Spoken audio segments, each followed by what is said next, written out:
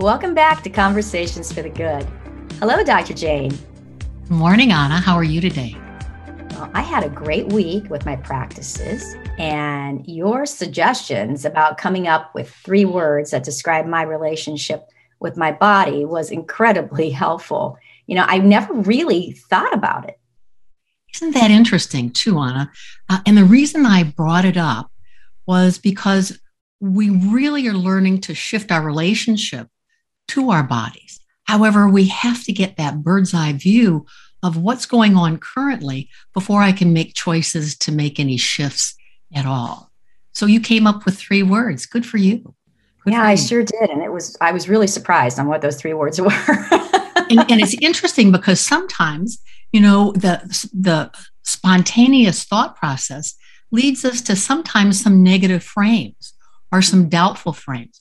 Or sometimes we have this sense that our body has betrayed us or hasn't really configured in a way that we thought that it should. So it leaves us feeling disconnected. Yes, I really, really thought this was a very helpful to my practices. I was really shocked by it, to be quite honest with you, that I had never really thought about it. So, and I know we're accumulating practices that help us learn to focus intentionally upon options other than our autopilot thoughts. We began this process with a quieting practice, the relaxation response, which personally gave me a great method of settling down. Anna, I really like the relaxation response. It's a lovely piece for just that purpose of quieting down. And so often when I've taught the mindfulness classes and meditation classes, people comment at the beginning about their initial restlessness, and this can sometimes be a barrier to people continuing the experience. And quite truthfully, when I was first learning relaxation techniques and training in biofeedback, this was years ago, I wasn't able to move into the experience myself. I was so tense.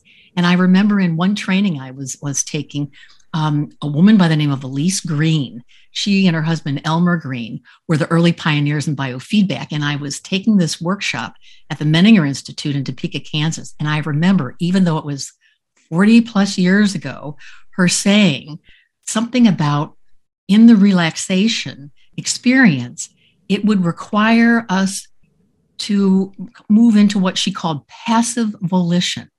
And I remember thinking, oh, that sounds so lovely. It's almost poetic. And then my next thought was, what the heck is that?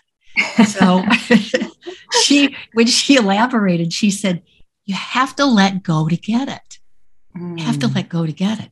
And the relaxation response gives us a word on the exhale, which helps us let go so that we can get it. So we're letting go of the autopilot thoughts that frequently are the barriers to ourselves. Yeah, wow. You have to let go to get it. Yeah, well, this technique is certainly easy and straightforward and a perfect building block. We then went on to build with the welcoming breath technique and then the body-mind practice. Yes, we're stepping away from the autopilot thought stream. And we need another vantage point, another position, to focus on at will. So the breath offers the perfect landing point. I mean, it's a moving target and it's always in the present moment. So it's really that perfect place to land.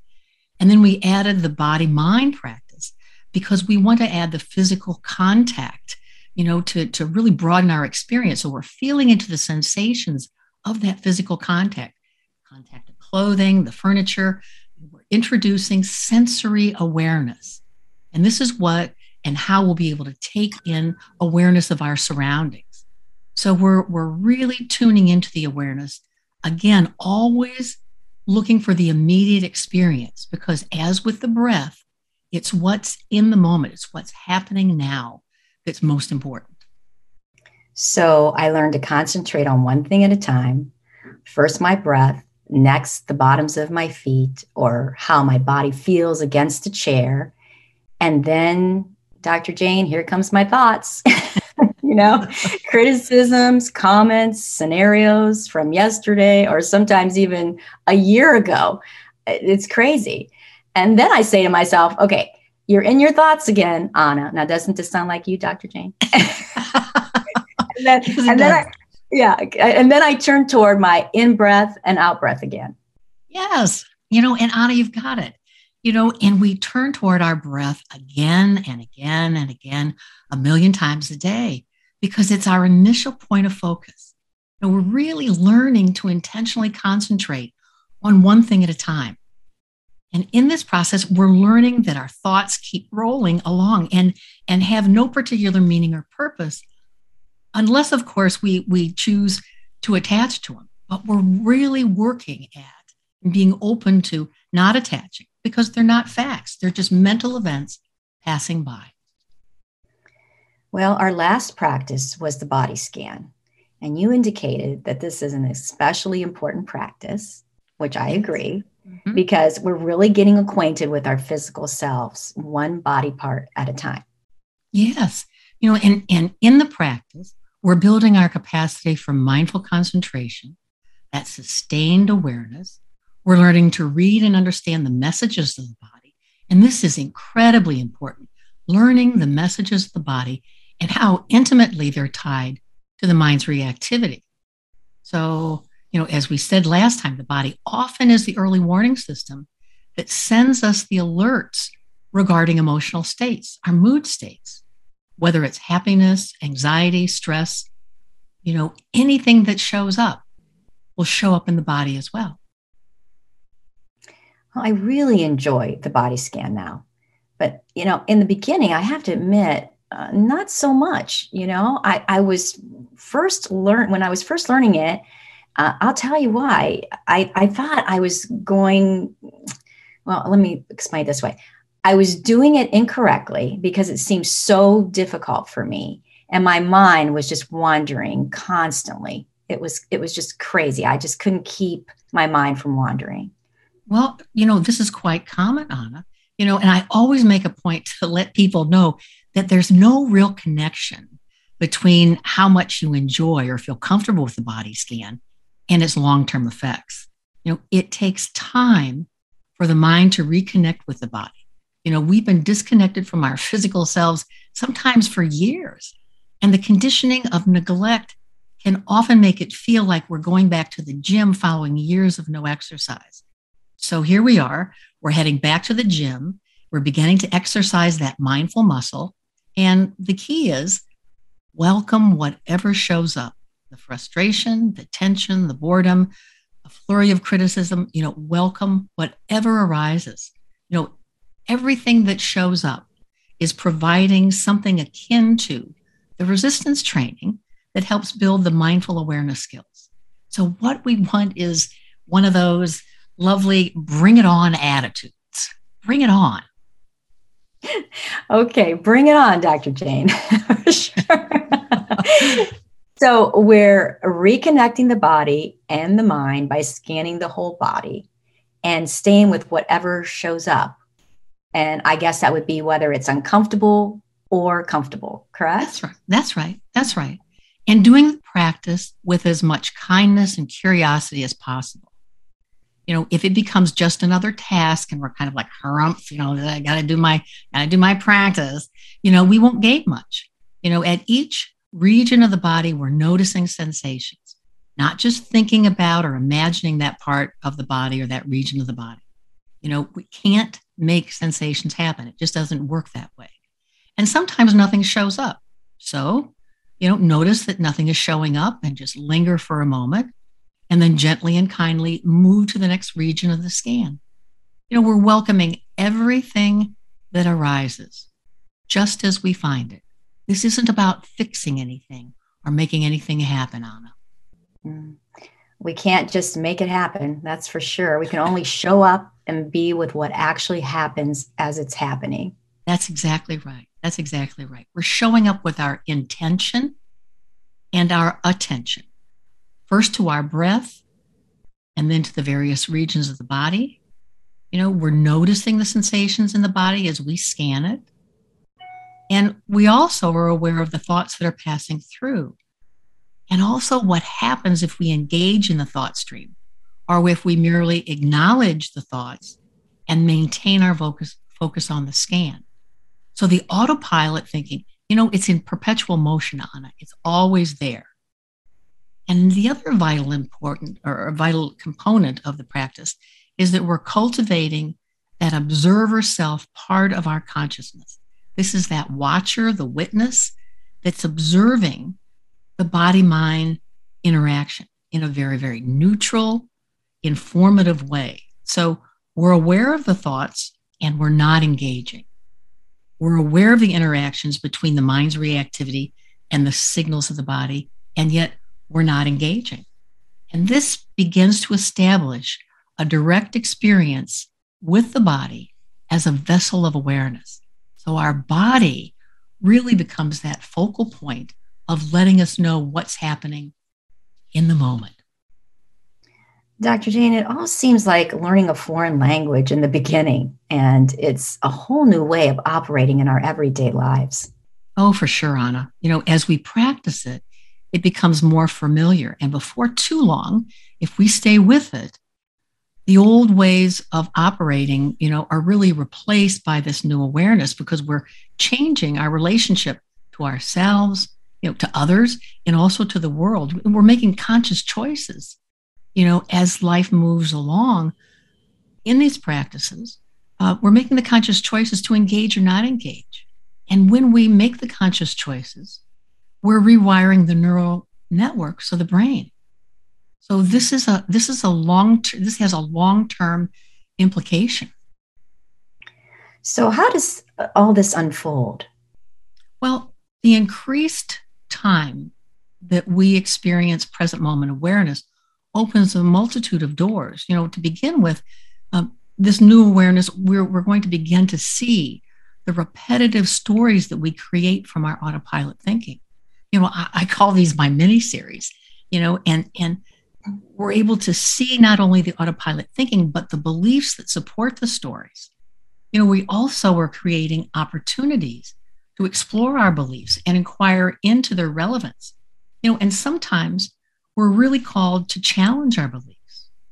We also can begin to recognize that space between the stimulus and the response, and how conscious choice then becomes a direct experience. It's like there's a pause there where we know that we can make a different choice. It also increases our capacity to concentrate on a focal point, on one thing at a time, without any judgment or criticism, which has an implication in many different areas of our lives. And we're befriending the body as we attune to the sensations that arise. We're really opening up and being more available to our physical selves. And the other piece that I find so interesting is we're activating and energizing a part of the midbrain called the insula. And this heightens our human connection and really provides, in its activation, access to empathy and compassion, including self-compassion, which is so incredibly important for our health and wholeness. And we really can begin to connect with an inner way of knowing, our wisdom, our intuition. And hopefully this will guide us in everyday life through good times, but also through difficult waters. And this is just a sampling of some of the long-term benefits, that really are possible in this practice, if the practice is maintained and we're consistent with it. Well, that's a pretty impressive list of benefits, that's for sure. So where do we go to next? Well, Anna, at this point, I'm convinced that we don't move on to another aspect, as we're exploring the dimensions of emotions, that we really stay with the body-mind practices and broaden the scope of our sensory awareness, because we've just opened it up. So it's like, let's linger there a bit longer. We can continue the body scan on a daily basis. In between times, I think it's important to expand our awareness to any movement that we are involved with during the day, whether that be climbing the stairs, carrying the groceries in, putting the groceries away, taking a walk, any movement activities in our daily routine. We're moving our intention and our attention to the present moment awareness of everything we do. And we always begin with focusing on the breath and expanding to include the rest of the body, exploring the sensations one region at a time during the movement of the activity and just staying with that, just being very conscious of the movement. Well, Dr. Jane, let's go through an example of an activity, something simple. How about like walking on a flat surface? Great.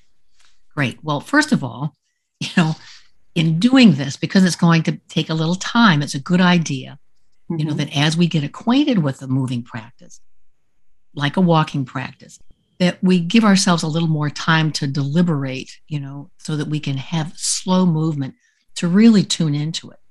And this is so important to allow ourselves to have the sensory experience.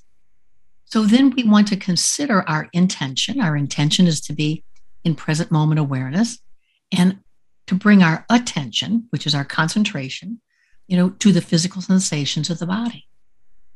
So as we begin, we bring our attention to the breath, as always, and just let the breath be exactly where we find it.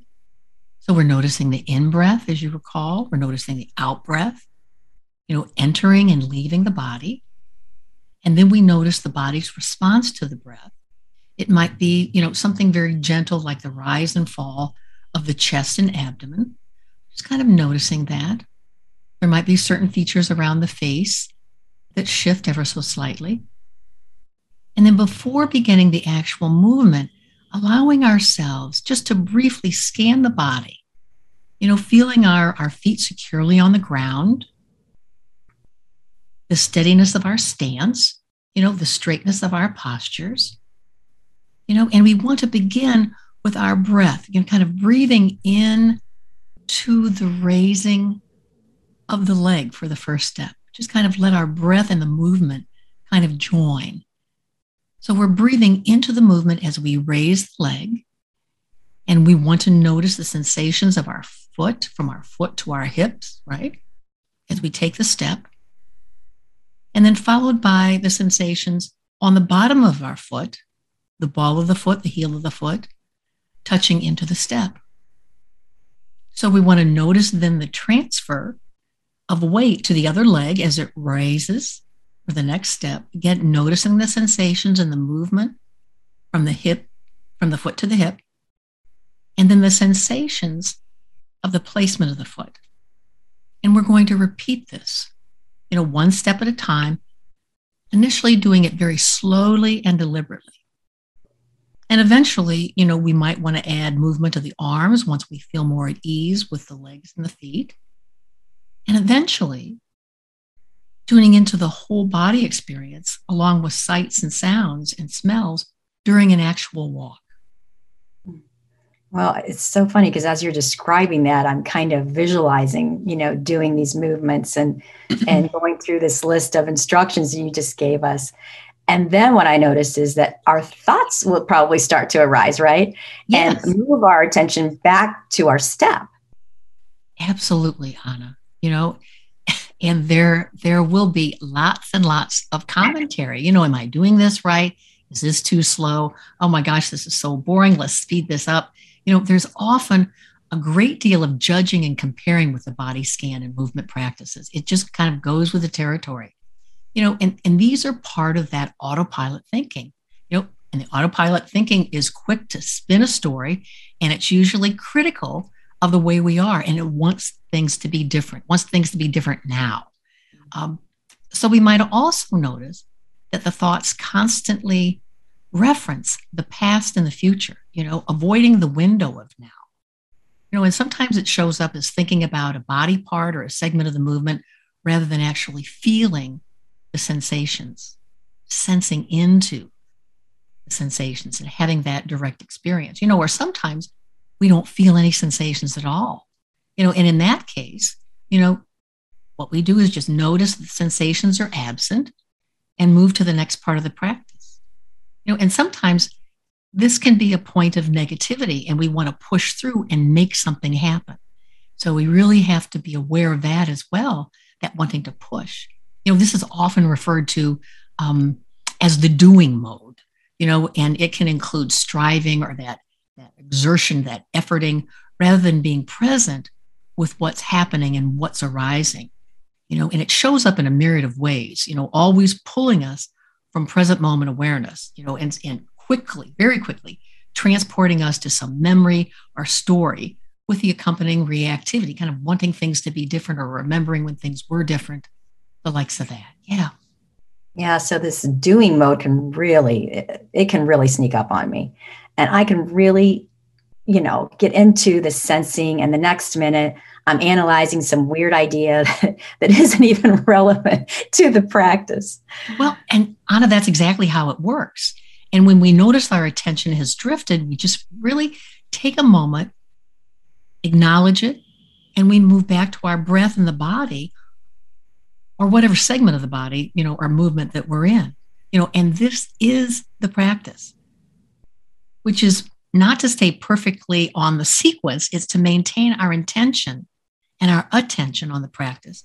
And when we veer off, to gently notice where our attention has been diverted, and very gently and kindly bring it back to wherever we are in the sequence of the practice. And we do this again and again. And eventually, we become very adept at catching that wandering mind. Yes. And yet we never really stop the mind from its shenanigans, do we? No. That's the reality of it. But we are becoming increasingly familiar with the patterns of our thinking. And this is what we're after. On our quest to live more consistently from the best version of ourselves, we want to become familiar with all the patterns that keep us on a positive track and also those that derail us. So this requires that we kind of tune into all the nuances of the thought stream, how they play into body sensations and feelings, all of our reactivity. We'll be talking more about this, in future conversations, but for now, we're building our intention and our attention skills. And this offers us access to present moment awareness and that observer self. And this is what is providing us information regarding what's arising, what's coming up for us, without any judgment or criticism, just seeing it for what it is. And remember, we're also tracking the dimensions of emotion. So our thoughts and our feelings and our body sensations and all the impulses that go along with it, and how they play out in daily life. And lastly, we're seeking to become more adept at recognizing what is occurring as it is occurring, and beginning to recognize that our thoughts really aren't who we are, and they're not facts. They're mental events that are passing through our conscious minds. Wow. Mental events that are passing through our conscious minds. That's pretty much it for sure. Dr. Jane, let's run through the practices for the week. I know that you mentioned to stay with a body scan on a daily basis. What else would you like us to do? Well, yes, the daily body scan. And I think in addition, I want to suggest that we look for opportunities to expand on the body scan experience. So this would include any physical activity, given given that whatever we choose, we really want to move into the intention of bringing present moment awareness to what the activity is and moving our attention to the sensory experience as we go through it. So it might be the walk that we described, that slow, deliberate walk, step by step, sensing into every body part that is involved in the movement. Yoga stretches are a marvelous opportunity for present moment awareness, noticing our edge and never pushing through that edge. We could also try scanning the body as we wait in line or when we're on hold, rather than that restless, kind of a mumbling in our heads, just to allow ourselves that moment to scan, or to be fully present to the sensory experience, as we're preparing food, cutting that onion, washing that dish, stirring the soup. The other piece is mindful eating. It's another terrific opportunity for present moment awareness and the sensory experience that goes along with it. Or bringing our attention to our self-care, whether it's brushing our teeth, shampooing our hair, trimming our nails. It can be any of those mundane kind of activities. The key is noticing how the activity makes us feel, giving ourselves a few moments to reflect. What are the body sensations? What are the patterns of thoughts that continue to pull me away from this experience? Am I striving? Am I trying to get through this? Am I critical of myself? These are the pieces that arise possibly that we want to tune into. These are some wonderful, easy suggestions. And what about the question for the week? Well, I'd like to pose a two-part question, Anna. The first part would be, am I open or am I resistant to experiences of befriending my body? And the second part of it is, what does it mean to me to be a friend to my body? Well, two great questions, Dr. Jane. Thank you. Until our next conversation. Thank you, Anna.